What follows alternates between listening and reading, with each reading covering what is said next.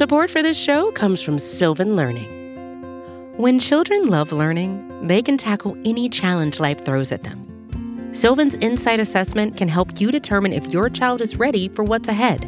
It can also identify gaps in learning and point out areas that could be of concern for your child so they can tackle what's to come. And right now, it's the best price of the year at $29. Go to sylvan29.com to learn more and get your child's assessment for only $29. That's SYLVAN 29.com. Hello, everyone. I am your host, Brad Rowland. We will have our normal podcast production momentarily, but less than 12 hours after we recorded and published on Saturday evening. Word of some news broke, so I'm going to go ahead and add it here in lieu of an emergency podcast for now. It's not quite big enough news to change my entire day's production, but the Braves did sign, according to Mark Bowman of MLB.com, Jake Lamb to a contract that is pending a physical. Lamb will help the bench, as you will hear momentarily with the entire podcast that we recorded again on Saturday evening with Scott and I. We discussed the need for a bench bat. If Jake Lamb is healthy, he is probably the best option the Braves have, maybe along with Kipnis, etc., as we'll get into on the podcast momentarily. He has been injured quite a bit. He is 30 years old, a third baseman who is most frequently associated with the Arizona Diamondbacks. In fact, he had a couple of seasons in 2016 and 2017 in which he hit 29 and 30 home runs in back-to-back years. He's not that good. At the same time, he has been banged up injury-wise, has been limited to like half seasons or less the last 3 years, so that is the big question mark.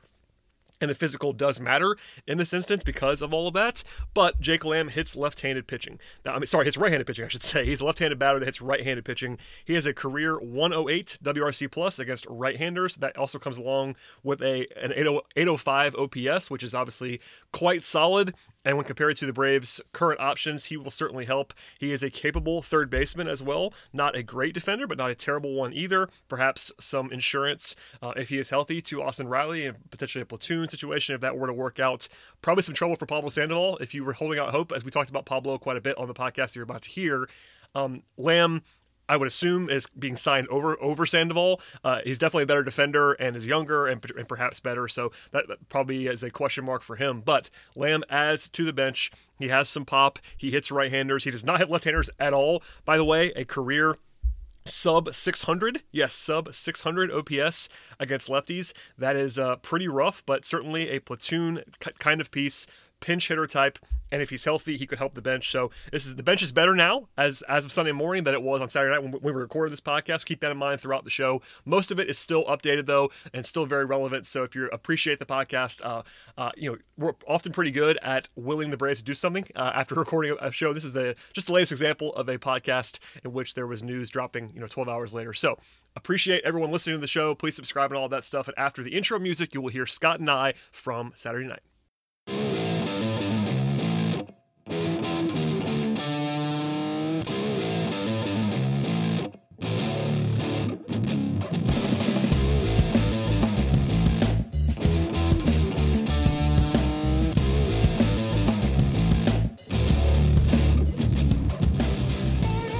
What's up, everybody, and welcome to episode 276 of the Talking Chop podcast. I am your host, Brad Rowland. It is Saturday evening, a day earlier than usual, but unfortunately the Atlanta professional basketball team has a game on Sunday night, and Scott loves them. I'm joined now by Scott Coleman. Hello, sir.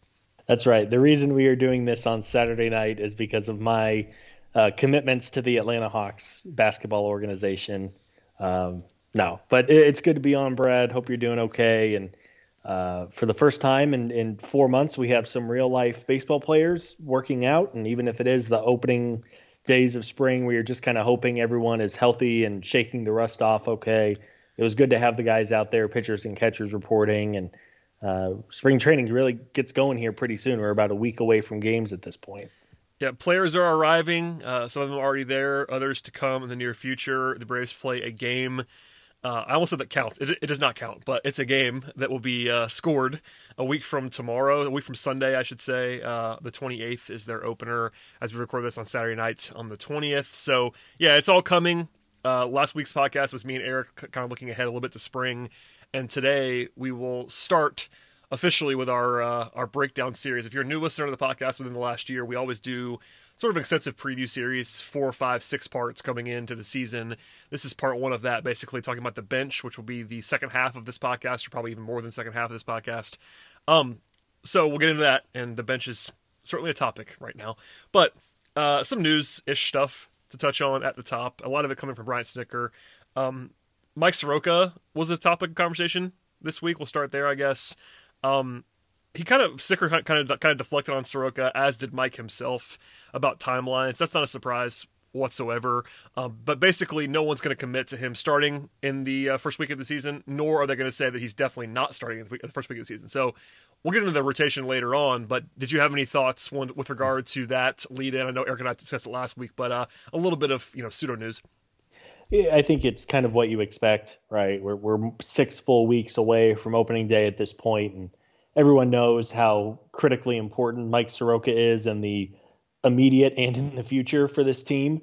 So it makes every sense in the world to take every precaution with him and his Achilles recovery. It does seem like he's made a strong recovery. I know he's thrown some bullpens in the last couple of weeks, which is encouraging. Of course, the real test will be outside of a live game situation where he's going to be landing on that foot 100 times, is having to run, having to cover first base, having to potentially lay down a bunt if the DH doesn't end up happening, all of that. So no major takeaway. It was good to know that Mike is out there, but I would imagine with opening day still 6 weeks away, the Braves will take every precaution possible with Mike, and maybe he is ready to go opening day if they really feel he's 100%. But ultimately, if he misses a week or two, especially with the early off days, they can certainly survive. If it's going to help everyone sleep a little better at night, it's probably worth doing. For sure, and there should be no rush for the reasons that you said. He's obviously a top priority for the team long term. They do have a little bit of depth, which is a nice, refreshing change. Knock on wood, I guess. But they do have a little bit of depth right now. We know we know what happened last year, but let's hope we don't lose 5 starting pitchers in the next month. Yeah, I mean they got Kyle Wright, they got Bryce Wilson, they got some arms. If they need to have a couple starts filled in there, that's not going to be a problem whatsoever. Also, Soroka kind of hilariously said that he's excited to hit, which made me laugh. I'm sure he is, but man, I'm not excited to watch that. Sorry, Mike. I am not either. I'm going to close my eyes and say a prayer every single time Mike touches a baseball bat next year. Just honestly, early in the year, I would not object to Mike Soroka just staying in the box and never running, just literally walking if he needs to, and that's fine. Regardless, though, the Braves are okay there, I think, and obviously we'll see what they do overall in terms of the rotation. Snicker basically turned down any notion of a 6-man rotation. Not a surprise. Like that's not a Snicker thing to do, I don't think. But he did say that they're going to skip guys every once in a while if they need to. Sort of that Max Fried treatment. Max has been skipped sometimes in the last year or two, and he seems to be better when he's not pitching every 5th day for months on end. So I think being flexible is the order of the day. That's my thought on the rotation, which we'll obviously get into later on. But that's my thought. It's just like, don't panic. Use your depth. You have some older guys now, like Charlie Morton is not a spring chicken. He should be easing into things as well. I mean, I would just say keep your guard up on the rotation, but we'll see what happens. Yeah, again, I mean, we just don't know, right? Last year, I would like to think last year was just an extreme case of pitcher injuries and underperformance. But like you said, they have, if you include Soroka, they have 5 starters they feel really good about. We all saw flashes last summer with Kyle Wright and Bryce Wilson, especially in the playoffs. We've seen flashes from those guys, and they've been around a bit. So, yes, absolutely. Use them to your advantage. It's going to be a weird year, right? It's the first time that these guys are playing a full season, of course, after missing the last first 3 months, I guess, of last year. So, yeah, be careful with the guys. Give them an extra day here and there. And so it's a marathon, not a sprint, as we all know. So if you can utilize some of that depth early on, by all means, do it. It is a marathon, not a sprint, Scott, as you well say there. Other things that Snick said this week, he is non-committal at closer. Again, not a surprise whatsoever. And I think our next preview after today might be the bullpen. He said he's going to probably use 2 or 3 guys, maybe to close at times. He also said, though, when he was asked about Will Smith in particular, that he has, quote, all the confidence in the world, end quote, that Will Smith could close if they need him to do that. A very Brian Snicker answer.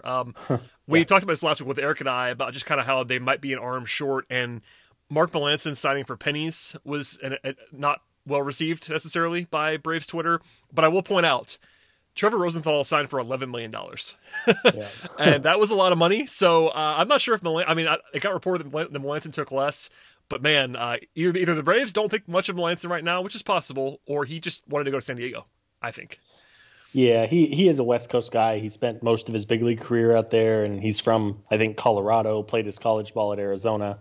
So, yeah, that might have been a case where, hey, it's going to be a really good team. I think, to begin the year, at least all the odds makers would tell you it's the second best team in the league, at least on paper. So, yeah, if he wants to go pitch, he's made a lot of money in his career. I didn't realize Mark Melanson's made like $80 million in his big league carear His deal just now that he was wrapping up was like a $60 million deal. It was a lot of money. Yeah. So, I mean, hey, Brad, if you or I had $80 million in the bank and you said, hey, you want to go pitch in San Diego for $3 million for a year on maybe a World Series team, it's not hard to see why he might have picked that offer over others. But yeah, I mean, sure, would I have taken Melanson back? Yes, he seemed like, even if you had to worry a little bit, maybe he wouldn't be quite in that closer role for it. But yeah, hey, if he wants to go out there, if he did take a different offer, who knows if the Braves actually made an offer. I don't know if we ever heard that or not. But no. Yeah, the Rosenthal one was, I mean, it wasn't even a pipe dream. I think he really would have helped the bullpen significantly the way he bounced back last year. $11 million for 1 year is a healthy payday for him during the first week of spring training. And honestly, I guess it wasn't like he signed for $5 million, and it's like, what the hell? Like, you guys couldn't beat $5 million. I mean, $11 million is a decent chunk, chunk of change at this point. Yeah. So I was with you. He was obviously the number one. Once Melanson was gone, other than Shane Green, who's obviously a natural fit to potentially bring back as someone who's already on the team previously, Rosenthal was like the big name, the biggest name, I should say, that they could potentially go after. If he, like you said, if he had signed for $5 million, I would have been not upset about it, but would have been like, all right, maybe the Braves should have done that.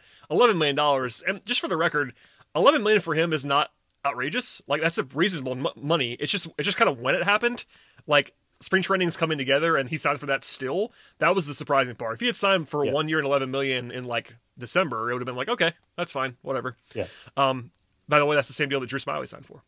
And to that end, by the way, I think I saw you make this point. Even somebody did that I trust. How about Taijuan Walker getting 2 for $20 without having pitched in like 2 years, basically? And Drew Smiley's deal looks a lot better now, I would say, just for the record. Yeah, it's funny. The Mets, they've had an interesting offseason. I think they're certainly improved, and getting Lindor is a huge, huge deal, especially if they can extend him out. But yeah, they've spent some money, but it's not necessarily money that I would have spent, or I would have spent the money differently. But we will see how it goes. I'm going to get, I would say, pilloried if Drew Smiley is bad, but because we were actually, at least I was, fairly high on that. I didn't like absolutely love it, but I was totally fine with it, whereas a lot of Braves fans are still upset. Like, I still see Drew Smiley getting slandered on a daily basis on Twitter, which makes me laugh. I mean, I get why it's kind of a lot of money, but I was okay with it, so hopefully that will be one of those times when we're occasionally right. We're usually wrong, I guess, but... Real quick on Drew Smiley, there's a great article on the site, probably came out on Wednesday or Thursday of this past week, from Ivan on Drew Smiley. I learned a ton. It's really, really good. Basically, the short of it is nobody knows who Drew Smiley is, but when he was pitching last September, he was like as dominant as anybody. Like, his underlying metrics were up there with like the Shane Bieber and Jacob deGroms of the world, but he's only been that guy for like 6 starts in his entire career. So who knows? That's a fast. I mean, honestly, I think that's probably the player I'm most interested in seeing in 2021 is either the Braves just discovered this superstar in the making, or I guess the Braves and Giants did, or we're going to look back and go, what on earth were they buying in for? 5 starts and they gave him $11 million? Come on. But we'll see. That's kind of the, and by the way, that piece is awesome, and I read it as well. That piece is basically a very, very well done assessment of what we kind of guessed back at the time when they signed him. It was like, okay, they're obviously paying for what they saw at the end of last season. And maybe, I guess they buy it. Whether they should or not is a different situation, but I would certainly recommend reading that. And by the way, there's a full-blown season preview happening on the site that is very good and very detailed, and it's going all this week and next week, and there's lots of content. So click on all of it, read all of it, and they're probably smarter than we are. Although I'm sure you wrote some of it, and I have not written anything, but there you go. Other things quickly before we get to the bench preview. Dansby lost his arbitration case, which cost him like $500,000 or so. I guess maybe $0.7 million. Not a huge surprise whenever anybody loses their arbitration case, but he will make $6 million instead of 6.7, something like that. So no huge impact there, but a little bit extra money maybe for the Braves to spend. I have no idea if you want to be charitable. But yeah, maybe they'll reward us and spend that extra $700K in July something. At the trade deadline. Yeah, something. Or the next couple of weeks. Who knows? Maybe it'll get wild. Give out a $2 million deal to a reliever. Yeah, I mean, I feel like we do this every week, but I'll just say it again because it's probably occasional to do that. The Braves I feel like they have to do something else, and we will say that again about the bench in a moment, but they do have some money, it seems like, to play with here. And this, I just can't see this being the roster that they open up with. Maybe I'm wrong. We'll see. I would imagine they will add somebody. It may not be a big, but Matt Joyce, for as good as he was in 2019, he was signed 4 days before the season began. He got cut by someone or he requested a release from someone, and the Braves added him, and he went on to be a really good he was the third best outfielder on the team that year. So I'm not saying they're going to luck into a similar situation, but there's always roster turnover in the month of March. I would imagine that we will see some kind of movement. It may not be a splash. I mean, there's really not much out there to be a splash at this point. I know I still see people tweeting about Jose Ramirez or Matt Chapman.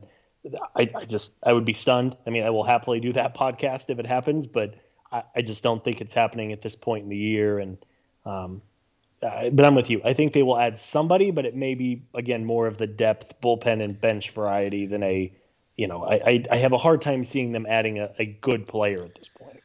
Also, we have seen this same front office roll money into the regular season and use it later. I'm not saying that's the foolproof plan. In fact, I hated that when they did it. But they could try that strategy again, or at least sort of head nod toward that strategy. I will say that every game is going to matter when the NL East is better than it's been on paper anyway. But I wouldn't love that. But maybe that's what they'll do with the money if they need to in the future. I guess last thing quickly is the spring training roster is officially out. It has 25 non-roster invitees, most of which are inconsequential. But there were 3 prospects that drew some heads being on there. One of them is Drew Waters. No surprise there. He's probably the closest to the majors of all the top guys. Shea Langeliers is on the list, and Brayton Shoemake. And I want to just mention Brayton Shoemake. Obviously, you and I are not the prospect guys on this podcast, but Zips over at Fangraphs, Dan Zaborski, had their prospect list come out. And Shoemake was in the top 25 in baseball. And that stunned people. And I know some of our guys like Brayton Shoemake a lot. I don't know that much about him, obviously, because that's not a thing that I do. But that was seemingly surprising, and I guess people are high on him in a way that I did not see. All I know is he's really well regarded as a college player, a polished player as well. And I don't want to say he's a safe player because no prospect is safe for the most part, but I think he has a lot of tools that you like to see. I think he has the potential to be a 280, 300 hitter in the big leagues. Slow and steady. He's not going to hit 30 homers. He's not going to necessarily steal 40 bases, but he does a lot of things you like. He's a solid. He can probably stick at shortstop as well, which, as we know, it's so important. If you can just hit a little bit at shortstop, you're pretty good and locked in. So yeah, Shoemake's gotten a lot of love. Keith Law has been on him for about 2 years, so he's getting that. It was a funny note. I think there was an article on Fangraphs. Apparently, the Braves took Brayton Shoemake 1 pick before the Tampa Bay Rays, and the Rays scout who was all over Shoemake texted him and said, "You were going to be our next pick if Atlanta didn't take you." So anytime you get a player the Rays really coveted, I feel like you're probably doing something right. So hopefully it works out for Brayton. Yeah, the Rays are pretty good usually, so I will take some solace in that. But that was the only news, really, of the week other than Jason Kipnis signing, and we'll talk about Jason Kipnis momentarily in our bench preview. In fact, Scott, after a break from our sponsors, we'll come back and talk all about the very, very intriguing bench options, so hold on tight. Support for this show comes from Sylvan Learning.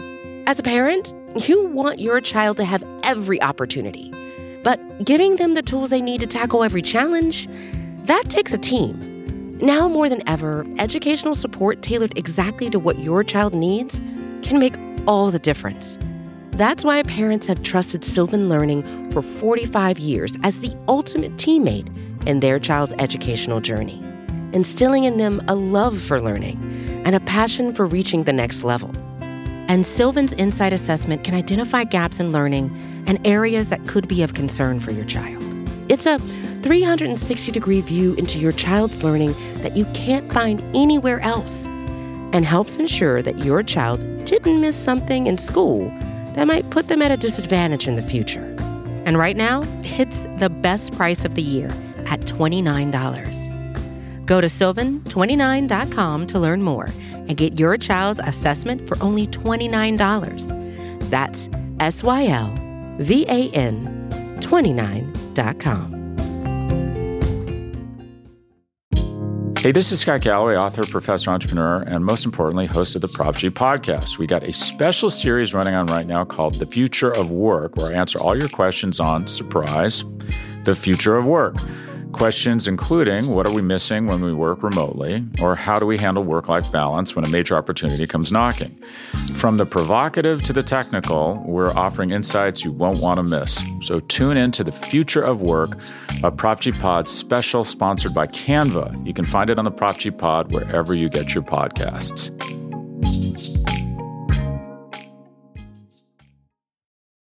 All right, Scott. The bench is the problem.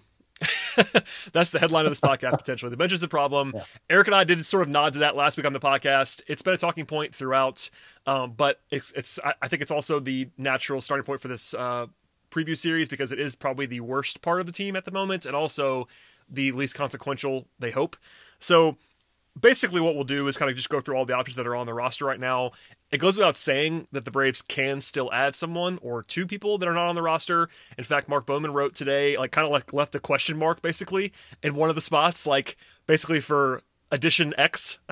He didn't say it that way, but it was essentially like him saying that he didn't think it was going to be either Jack Mayfield or Adrianza making the team. It was going to be somebody else. So that's an interesting little note from Mark. But regardless, and also the other guy that I guess we'll just mention now, I never mentioned again on this podcast, is someone named Mick Narkakis, I think is his name. It rhymes with that. He's still available. So people ask us about that all the time. And I will, honestly, I'm going to say this without any hint of irony. He would be the best hitter the Braves had on the bench right now. Yep. I'm not saying they should do it, but all I'm saying is if he was actually used correctly, which is the biggest if in the world and the reason why I wouldn't want him signed, Markakis, at least if he's the same guy he was last year, would be the best hitter the Braves had off the bench right now. So, yeah, wild, but that's where we are. I'll say this about the bench. The Braves' bench right now is not good. No. There is not much to get excited about. You have some older guys. Jason Kipnis hasn't really been good in a couple years. Now, again, I know he has a strong clubhouse presence, and he was actually pretty decent with the Cubs last year. He was kind of thrown into an everyday role with them at one point because of their injuries. But again, there's not a lot of sexiness with this bench. I will say this. The Braves have a very good lineup. They have a great starting 8 or starting 9, however you want to look at it. And generally, good players don't want to take backup roles. So that is all I will say. And while I absolutely agree, I would like to see them bring in somebody. And while the Braves may eventually have to go up against the Dodgers, not everyone can be the Dodgers, right? The Dodgers have a $260 million payroll and develop players better than probably anybody in baseball. Most teams are not the Dodgers. And it's hard to find players like let's say a Marwin Gonzalez, for example.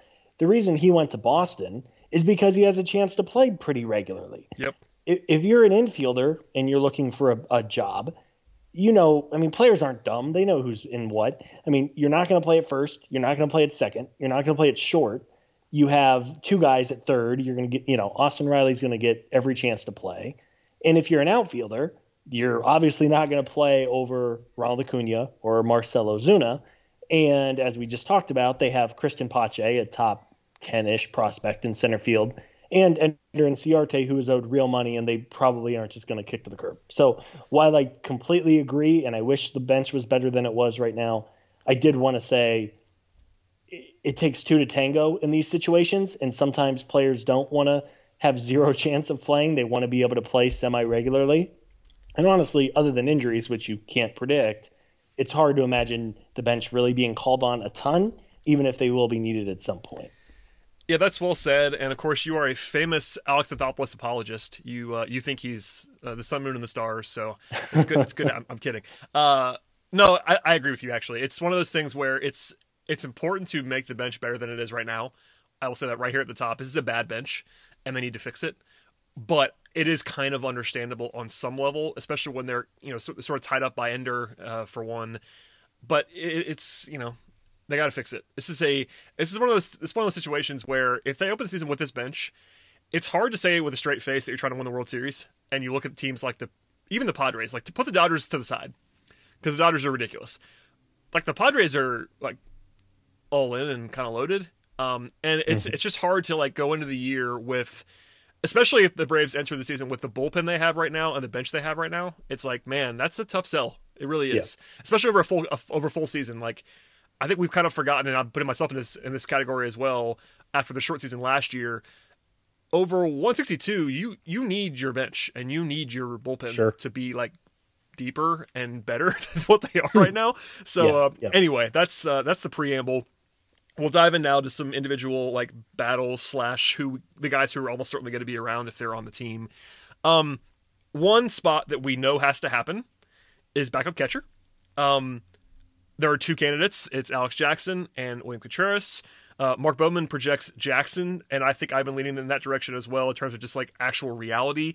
Basically, for those of us who don't know these guys that well, Contreras is seen as having much higher upside, but he is 2 years younger and potentially needs some more seasoning in AAA, whereas Jackson's 25. He has not hit at all really in the majors, but he's probably a better, at least a safer defender right now as a backup catcher. He does not project to be a good player. In fact, Zips projects him as a 65 WRC plus for this year. That is bad. But backup catcher across the league, as I'm fond of saying, is kind of a wasteland. So that would be kind of a pretty average backup catcher in a lot of ways. Tyler Flowers is still available, Scott, but he's not on this team. So what do you think about backup catcher?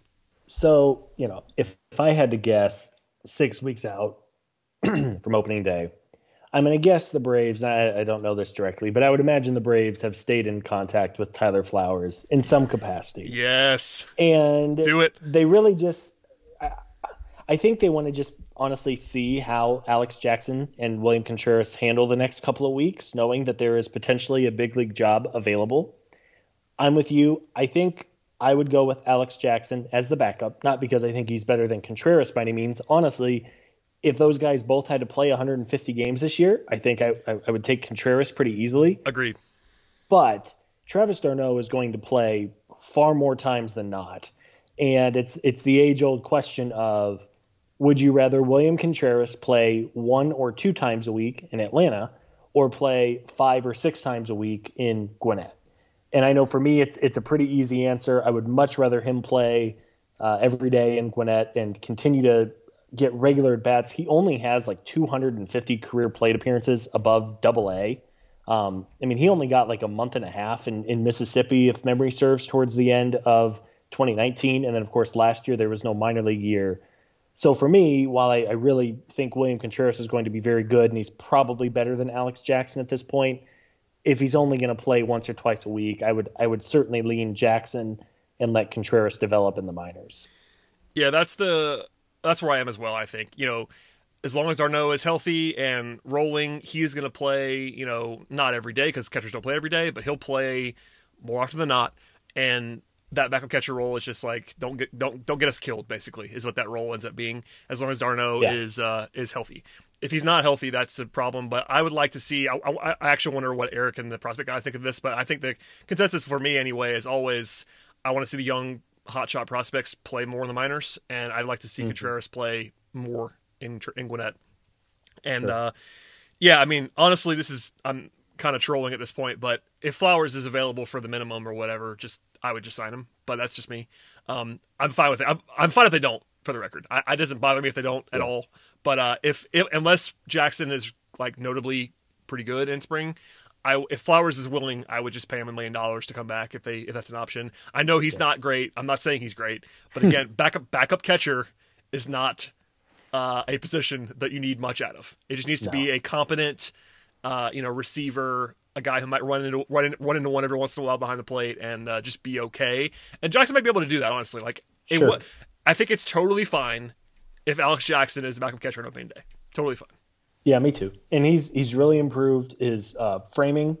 and work behind the plate. He's okay. He's not going to win a Gold Glove probably, but yeah, as you said, as long as he's not going to kill you 2 times a week, say that he, especially as important as d'Arnaud is going to be, if you make the assumption that d'Arnaud will never catch a day game, like he's never going to do the back-to-back thing, and then he's going to miss one other game a week just to keep him fresh over 6 months, I would have a hard time thinking that you and I are going to do a 15-minute segment on this podcast mid-year about how Alex Jackson is just absolutely killing the Braves. I just don't see that happening.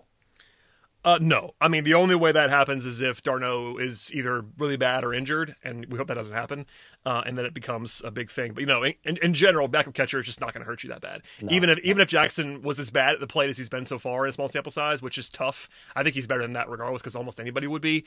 Sure.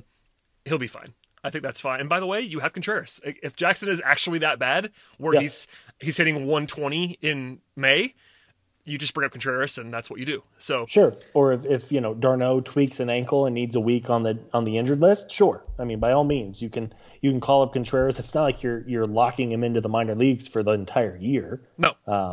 As they say, you're a play away from all of a sudden it's your moment. So yeah, that's kind of how I would lean. And again, if Tyler Flowers does get added over the next month, if Jackson's just not working, or there's concern about his ability to potentially play on a semi-regular basis, and catchers do so much off the field too, like pregame prep with the pitchers on how they're going to attack hitters and stuff. That's a big aspect of it. Those are all going to be factors, but I'm with you. If they brought back Flowers for $1 million, it is really not the end of the world. No, we'll leave that there for now. It's probably enough. I'm not a catcher. Okay, so from there it gets more interesting, and not in the greatest way in the world. I think if there is one player that I would wager money on being on the team on opening day, barring injury, it is Johan Camargo. And that is unfortunately and crazy because Camargo was basically off the team at one point. And the fact that he is now pretty much their number one bench option is telling of how bad the bench is, I'll just say. Because he's been a sub-replacement player for the last 2 seasons. Since the start of 2019, he has a slash line of 222, 267, 378, and that's an almost 400 plate appearances. Obviously, he's projected to be better than that by the systems. I think he is better than that, but man, it's been a while since he was good. And he's 27 years old. So it's the same thing we discussed with him forever, and I know if you're a long-time listener, you will know how we feel about Camargo for the most part, but he does have value as someone who can play everywhere. He's a switch hitter. Those things are very useful. And I think, honestly, with what they have, he needs to be on the team, given what they have, unless he's just completely awful in spring. But he also should not be your number one pinch hitter, and he might be right now, which is, man. Yeah, I guess you can always hold out a little bit of hope that he could become somewhat of the player he was in 2018 when he was so good. But even then, I mean, at this point, it's almost 3 years ago. And if you look at, even though he was like a 3-win player that year, if you look at his underlying things like his batted ball profile and his hard hit rates, it was a little smoke and mirrors. I mean, again, if it was easy to do it over 150 games, everybody would, but it's not like he has these amazing underlying metrics working in his favor. But I'm with you. I have a hard time seeing Camargo not on the roster just because he's been around. They trust him somewhat because he was on the NLCS roster. I think he had a couple of plate appearances even. But ultimately, again, it's just kind of a reflection of the bench as a whole when Camargo is probably your best bench option at this point, and he hasn't really given you productive baseball in more than 2 calendar years. Yeah, that's well said. I mean, he'll be around. I think he has talent still, and they were willing to give him a spot at the end of last season. I just would remind people that they basically cut ties with him for a while. Like he kind of went away, and he did come back at the end of last season, but they were kind of ready to move on, it felt like. So the buy-in is there and that he's around on the roster, but we'll see. I hope that he can find something at the plate because there is value in his versatility still. The other guy, the other obviously more famous guy, yes, is Ender Inciarte. So it's time for Ender. He is owed $8+ million for this year. That is the biggest factor in play here. He obviously was quite good at one point. That is probably gone at this point. He is 30 years old, which isn't that old, but he has definitely declined. Last season he was like full stop terrible. He had a slash line of 190, 262 and 250 slugging, which is lower than his on base, which is not what you want to see. Relatively small sample size there, about 130 plate appearances, but he actually graded out as about an average or maybe even a little bit below average defender, that's his calling card. So if that's the case, then it's really troubling. Zips and Steamer project him to be a well below average hitter, a 77 WRC plus for Zips, 76 for Steamer.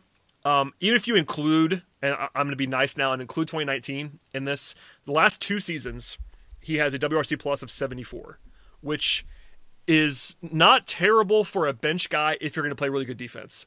But he is over $8 million and defense is no longer a lock with Ender. So I say all of that to you, Scott. I think he's going to be on the team at this point because they would have dumped him by now if he wasn't going to be on the team. What do you think about Ender at the moment? Because that's a story for sure. Oof. You know what stings is when he got his contract extension a couple years ago, he would have normally been done after last year, but he did get an extra year added on to his contract whenever I think it was like between 2016 and 2017 when they extended it out. Anyway, I got to laugh at that the other day. But I think because he's owed $8 million and clearly the Braves, well, maybe they're swimming in money, but it remains to be seen if they actually spend it or not. But because he's owed as much money, I would be pretty stunned if they just like kicked him to the curb. Like that's a hefty contract just to say, see you later. And because you are going to need a defensive replacement for Marcell Ozuna in the late innings pretty much anytime you're winning. I think there's a way that Ender probably gets a little bit of action, even if it's just standing in left field and hoping, and just covering ground and hoping that there's not a big at bat that comes up for him. But yeah, I think he's probably going to be the 4th outfielder at this point. I mean, they would have traded him by now if they could have.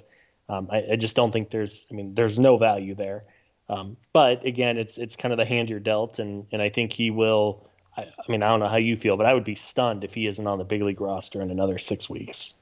Yeah, I think maybe there's a chance if he was just like completely cooked in spring and it was so obvious they might just cut him. But I think that's very unlikely. Very, very unlikely. Just because of the commitment and the lack of other options. Like, honestly, as much as I don't think he has really much left at all, he's still probably better than like Abraham Almonte, who he's competing with. Because, for instance, Mark Bowman's projection of the roster on opening day came out this weekend, and Mark only had 4 outfielders on the opening day roster. Because guys like Camargo and Kipnis can play the outfield. So you can carry 4 outfielders when you have 2 other guys who are accessibly infielders, but who could play the outfield. And there's nobody else. Like, Almonte's the only other guy on the 40-man that's an outfielder, and, he's not great. So between the money and how much Schnitt loves him and the defensive pedigree, all that stuff, I think he's going to be on the team. In fact, honestly, the bigger question is whether he'll start, which is crazy. But if you read the beat writers and, put your guard up on this as well, it's early, and Brian Snitker is famous for not saying anything, as we discussed earlier on the podcast. But they're not closing the door on Ender starting in center field. Now, I think that's insane. I think Pache, barring him just completely being awful in spring, has to start in center field. That's just my feeling. I think you agree with me. But from Bowman to DOB, like, I'm going to read a quote from Bowman that he wrote. This is him writing, Pache will battle Inciarte for the starting center field job. Like, that's in print. People are writing that this is a battle of some sort. Now, I get that they need to say that right now because Ender is a veteran. He's on the team. He's making real money. Pache has a small sample size. I get all that. Sure. But, man, the fact that it's closer to Ender starting than not being on the team is a little scary, I'll say. Yeah. As you said, I think it's Brian Snitker talking on, the first week of spring as pitchers are just shaking out their legs and throwing their first bullpen sessions. I mean, I get it, right? Like, he has to say, they're not going to come out and say, even if Pache was the number 1 player in the minor leagues and everybody was asking what time his Hall of Fame ceremony was, it's just kind of manager 101, right? Like, you're going to promote a competition of some kind. And honestly, I don't want to say it's impossible that Ender becomes a starter, but if Pache goes like 2 for 50 in the spring and just looks miserable, I could maybe see it happening. I mean, I don't think it's going to happen. I don't want it to happen, but I think based on Snicker's comments, I think they're just leaving the door open of, hey, Ender, this is not, we're not giving this job to this kid who has all of 20 big league plate appearances on his belt. Go out and try to win the job. And who knows, maybe Ender does really kick it into gear. And again, if it was that easy, everybody would do it. But I think it was kind of what we could expect from Snicker being a veteran player manager like that. But I mean, I don't know what you put it at. I would say it's like 95-5 that Pache is the center fielder on opening day, but I think that door is open just a smidge. Yeah, it's opened as bigger than it should be, I would imagine. Just in practical terms, I think the likelihood is higher than it probably should be because of the players involved, the manager involved, etc. I will say this, and it's something Bowman mentioned as well, and I agree with him. It would be a lot easier to sell if you were the Braves, Pache not being ready to start, if you could just slide Ronnie to center and have someone competent in right field. But you don't have that guy, like, on your team. Like, if they had Adam Duvall, like, let's just use Adam Duvall as an example. If Pache had a rough spring, and they were like, all right, Christian, we want you to play for a month in Gwinnett, but they had Adam Duvall on the roster, you could just say with a straight face, okay, Ronnie's our center fielder for a month at least. Sure. Adam Duvall's going to play right field every day, and we're going to roll with that. But when that guy doesn't exist, when your fourth outfielder is Ender and you don't have anybody that can hit, like, it's basically, it has to be, unless they do a move, and they could make a move. They could make a move at some point. But if these are your options, it's quite obviously a 1-versus-1 with Pache and Ender. And honestly, this is the crazy thing, but even if you thought, Pache wasn't ready offensively, and there's an argument for that. Like, I'm not sure he'll be good offensively. We'll talk about that more when we get into the lineup in a couple weeks.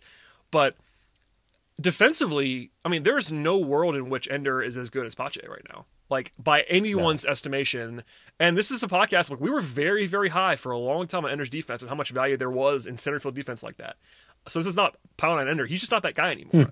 No, he's not. No. Like, he's better than Ozuna, for sure. Like, if you're up 4-2 in the ninth, and he's on your team, he'll be in left, and that's totally fine. He's better than Ozuna defensively, obviously. But, Pache is, like, leaps and bounds better, I think, defensively right now by all accounts. And honestly, when you're playing Ozuna in left, that matters. Like, you need to have that defense in center field, and especially the range in center field. What Ender's lost the most, it seems like, is his speed. And Pache covering up for Ozuna is not a small thing to me. No, I'm with you absolutely. And yeah, maybe the bat's not quite ready, but I feel like most top prospects could probably use another 300 plate appearances in the upper levels of the minors. But you were absolutely right.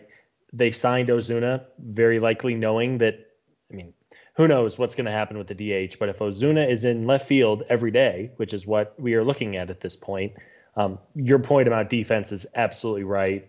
Pache is leaps and bounds better than Ender historically. I mean, it's not exclusive to Ender. Historically, defensive peaks are like the first couple years of your career, because naturally you lose a step as you get older. So yes, even if Pache is not hitting the cover off the ball, I think his defense leaps and bounds makes up for any offensive shortcomings. And I would be, for all those reasons, again, I would be surprised if he's not the guy on opening day, but I guess that's why you have 30 spring training games and all these workouts. You give everybody a chance and see where it lands. Yep. And, we will not spend as much time as we just did on those guys with everybody else on the bench, but those are the ones that we kind of know are going to be around. And the next guy, I think, as well, if you look at all the projections as we start to turn the page here to Jason Kipnis, who we mentioned before, but he's on the team as of now. And if you read the projections of DOB and Bowman, it seems like he's going to be on the team. Unless he just is a complete flame out in spring. He is the more high pedigree guy. He is older. He'll be 34 in April. This is a former All-Star, by the way. He's not that guy anymore by any means, but he played second base for the most part. A little bit of outfield in a couple seasons. The last 4 years, he has been very ordinary. This is about 1,600 plate appearances, so that's not a small sample size. He has an 87 WRC plus. He has a slash line of about 240, 308. 403, something like that. So not a good player at this point, but that kind of guy is a perfectly serviceable bench option if that retains. Last year, he was actually a little bit better at the plate. He struck out a lot, but he was okay against righties, which is helpful. They don't have a lot of left-handed bats right now, for example. So I like this move. That was a good addition. That makes the bench better, unless he just falls off the cliff. But Kipnis is, again, not the guy he used to be. He's not an all-star anymore. He used to be that guy. Yeah. But honestly, he seems like a pretty good addition for what they had. Yeah, no, I'm with you. I mean, he's a veteran player.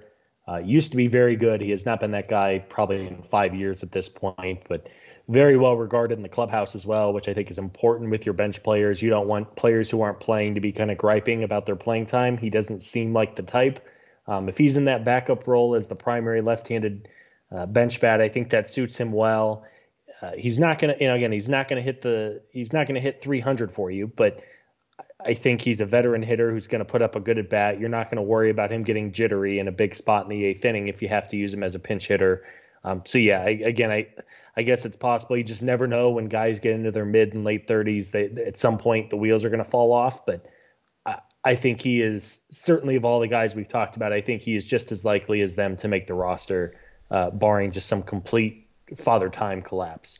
Yeah, or injury or something like that. But okay, so if the Braves have a 5-man bench, which everyone's assuming because the roster is a lot smaller than it was last year, according to the rules right now, 5-man bench, you could figure at this moment, I would certainly project, and you might disagree, but I will go with backup catcher, Camargo, Ender, Kipnis as the 4 like pseudo locks. Mm-hmm. And then there's one more spot. So that could be someone outside the organization, but there's also a bunch of names that are on the 40-man that I will just at least read off right now. Pablo Sandoval, who's the most famous option. Ahiri, I can't remember his name again. Adrianza, we did this last time. I can't remember his name. How to say it anyway for his first name. My apologies to that individual. That individual. There you go. Listen, Adrianza is actually a major league player for a long time, so I'm not trying to crap on him. It's just I need to find the pronunciation. I forgot. And then Jack Mayfield, Abraham Almonte, Travis Demerit, and the Hail Mary option would be Drew Waters, but I think that's not going to happen. I think he should and will be in AAA. So that's it in terms of like on the 40-man right now options. So I think, at least according to what I've read so far, the most likely of these guys would be like one of the backup shortstop options, which is Adrianza or Mayfield, just to have a guy who could play shortstop. This is telling to me. Mark Bowman, who we trust, did not even mention the name Pablo Sandoval in his projection today. He was not written in the piece. Like, interesting. I did Control F Pablo, Control F Sandoval. Those were not there. So I'm not sure if that was a intentional oversight or just an oversight. Sandoval's around. I will say this: he's actually the exact same age as me, so he's old. He turns 35 in August. We have not the exact same birthday, but within 10 days in the same year. So I can tell you that he's old at this point. He's not been good for a long time. He was okay with the Giants, as we discussed when they signed him last time. He was on the roster in the playoffs. That happened, but I think he's probably cooked. That's my guess. But he did slug over 500 in 2019, so that wasn't that long ago. The problem with Sandoval is that with no DH, he would just be a complete and utter pinch hitter with no defensive utility whatsoever, which is okay, but it's tough maybe. Yeah, I mean he can like any player. He could stand at first or third base. I mean, I guess he could probably. He did make he play a game or two at third last year. I mean, it's not ideal. I mean, he would never play third on this team. I mean, unless you had 3 injuries, he's not playing third base. Because you have Riley and you have Camargo. As we talk about all these names, the one thing you have to have some kind of a backup shortstop. Yeah. Now with Camargo, if we assume he's on it, who has played shortstop, and even Ozzy, who is versatile enough, he could probably bring it around, Ozzy. My long-standing stance that Ozzy should be playing shortstop comes back. Yeah, beautiful. I think if they didn't have Camargo and Ozzy on the roster, I think it would be Adrianza would be the odds-on favorite of those names, just because you do need someone who can play shortstop, especially just because Dansby's a guy who has missed some time throughout his career. Yep. But if I could be wrong, but in emergency duty for a couple innings, I would sure think the Braves could roll Camargo or Ozzy at short. I mean, I don't even think it's a question. I know they would put Camargo at short for a couple innings. So because of that, maybe that works against him a little bit, Adrianza that is. And maybe it does open the door for a Pablo Sandoval type, an Abraham Almonte type, if they want to carry a second backup outfielder. Travis Demeritte, maybe. I mean, he was a guy who had some numbers in the minors, but he was really bad with the Tigers in a pretty small sample. So who knows? I mean, again, there's no good option here, but yeah, let me ask, who do you think of this group is the most likely to be on the roster on opening day? Or do you think it's someone from outside the org and none of the guys are on it? Yeah, this is the thing. So I'm going to read what Bowman wrote here, and I'm going to steal it. Bowman says, he was doing his positional breakdown. It says shortstop, 2 players, Dansby Swanson, comma, TBD. And he used names for every other position. This is the one spot that he didn't reference. And the last sentence is, but it seems more likely this spot will be filled by somebody who becomes available after other teams make their opening day roster decisions. End quote. So it seems like Bowman's not exactly thrilled with Mayfield and Adrianza. I don't know. I guess if I had to pick one, it might be Sandoval. But I hate that. There's no intel there. I think that's what I would do if Sandoval seems like he has any juice left at all. If I'm making the decision, which I obviously am not, I am keeping Sandoval for the reason you just said. They could get by with Camargo. They could get by with Ozzie with Kipnis at second if they needed to do that for a little bit of time. Yeah. No injuries, everything else. If Sandoval looks okay, I would probably roll there. But that's honestly because they don't have anybody else to pinch hit. Like, they need some pinch hitting options, and he's the only one. I mean, Camargo's okay. Kipnis might be pretty good. But honestly, like, big spot, 9th inning. Do you love having to pinch hit with any of these guys? Like, I'm not saying Sandoval's good either, because he's probably not. But at least he might give you a little bit of a pop guy off the bench. Yeah. It's all bad. Yeah. No, I mean, you're right. I mean, there's no Adam Duvall. There's no, like you said, I mean, even Nick Markakis, again, I mean, maybe that happens. He would be the best option. I mean, it's funny. Again, this is our podcast. We are not on the train usually, but quite honestly, if it's one at bat against a right-handed pitcher, like, it's Markakis, and it's not even close, quite honestly, especially if it's early in the year. Well, and we saw last year, I mean, in the postseason, towards the end of the year, everyone was just throwing fastballs to Markakis. Oh, he looked awful. He's clearly lost a hitch in his swing. He could not hit anything up in the zone above 94. It was, he was a minute late on it. But again, if you just gave a perfect example, bases loaded, 2 outs, 9th inning, you have to pinch hit for the pitcher spot because the National League is stupid. who do you want? Do you want Adrianza or Jack Mayfield, or do you want Nick Markakis? I know I would want Markakis. I mean, maybe if it's a guy throwing 102, you don't want him. But if it's not that scenario, I don't know. I probably would lean that somebody else gets brought in at some point. But yeah, this group, I would lean Sandoval as well.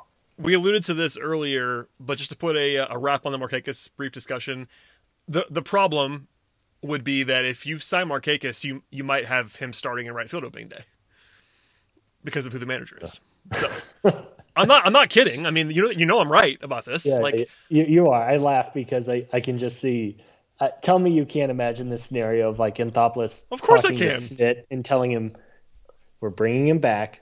But listen to me. You can't start him. You can't do it. Look me in the eyes. Look me in the eyes and tell me that you are not going to start him 150 times. You're not even going to start him 50 times this year. You're going to use him off the bench. It would be incredible. It'd be incredible. I would pay an exorbitant figure to have video of that conversation. If they sign Markakis, I would love to be a fly on the wall because I mean I think we've been pretty fair here. I really think that he would help them. If he was used correctly, he is better than Pablo Sandoval. He is better than Jack Mayfield. He is better than Adrianza, you would imagine. Like, so he might be retired. I have no idea what's going on with Markakis. It's just he's obviously a name that we get asked about all the time, so I want to make sure we brought him up. It doesn't have to be him either. Like, there's you mentioned Matt Joyce earlier. That's a good example, not of a guy who we want now, but there are going to be guys that come available in the next month that might just fill that spot. And that I think is what Bowman was getting to here is like, look, the smart math tells you that the Braves will at least sign someone to look at.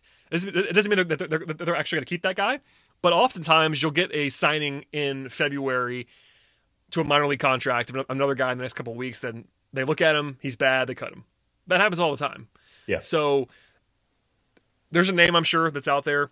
we'll see. Also, we should mention Travis Demeritte. I know we talked about him on the last podcast, but Demeritte is a guy that's back. He has minor league options. He is a talented guy. He struck out a lot last year. He's been bad in Major League Baseball, but he is talented. I think he has more talent, more upside than guys like Mayfield and Adrianza do. But who knows? That's just it's a dart throw. But he's on the 40 man, so he's in play. Yeah, there are. I was looking at it earlier this week. I meant to put this on our notes, but there is some flexibility on the 40-man roster right now. There are a handful of players who immediately are expendable. Chad Sabatka. I mean, if the Braves had to remove Chad Sabatka from the 40-man roster, do you think that half the teams in the league would put a waiver claim in? I think Chad Sabatka is going to be on the open day roster, but we'll get into that later. What a tease. What a natural. That's why you're the best in the business, Brad. A tease ahead to the bullpen podcast next week. Yeah. 1 week from now. There you go. Great. But yes, I think there is, to hit on the point of the 40-man roster, there are some you're right.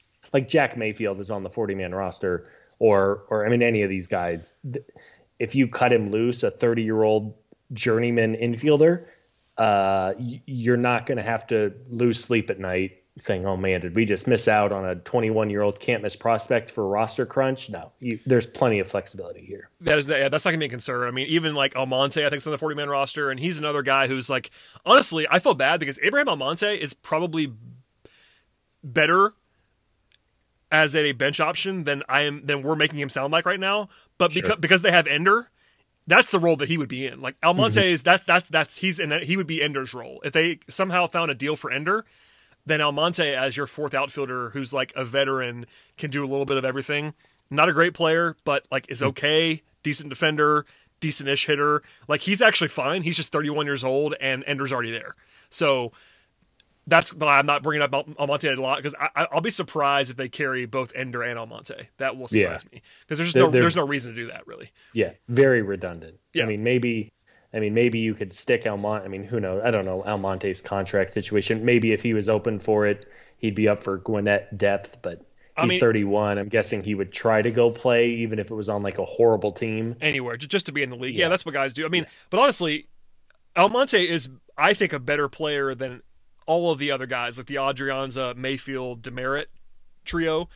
Almonte's better than those guys. He's just not in a position where the Braves need him right now. So I want to make sure I said that out loud because he is on the 40-man, and he's actually not too bad. He's just not profiling what they need.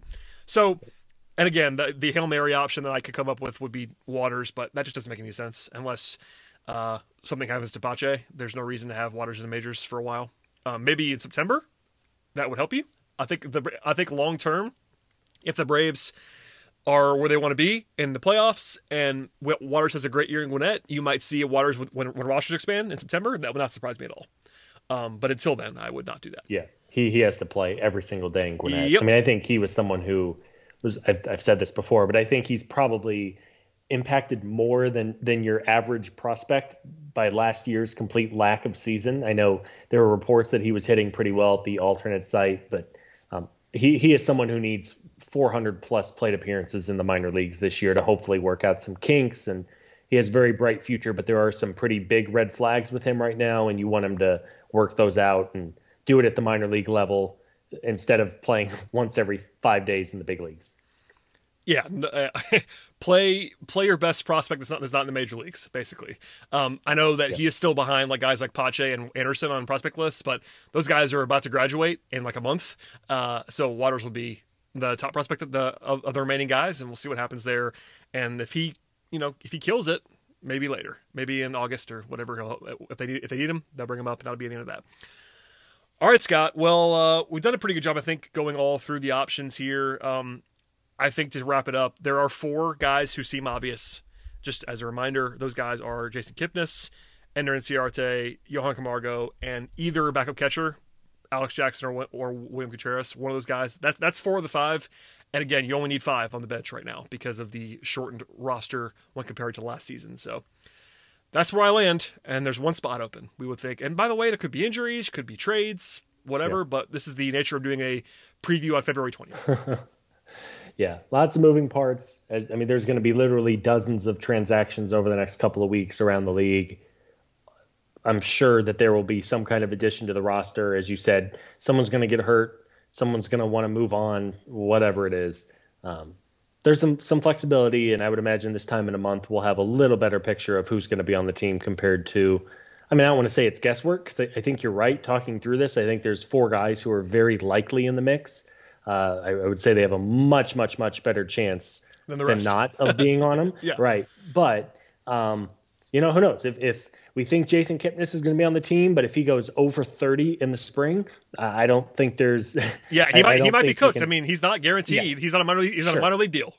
There's only one of these guys on the whole. By the way, including Camargo, there's only one of these guys on a guaranteed contract, and his name is Ender Inciarte. So yeah, sure. I mean, if Alex Jackson can't make contact in the first month of the spring, I almost guarantee you they're going to bring in someone, whether it's Flowers, they make a trade, if whatever it is. There's plenty of time to get the roster, and then again in season too. I mean, nothing says that your roster. I mean, if anything, usually it's pretty drastic how different a roster looks on April 1st compared to October 1st. Yep.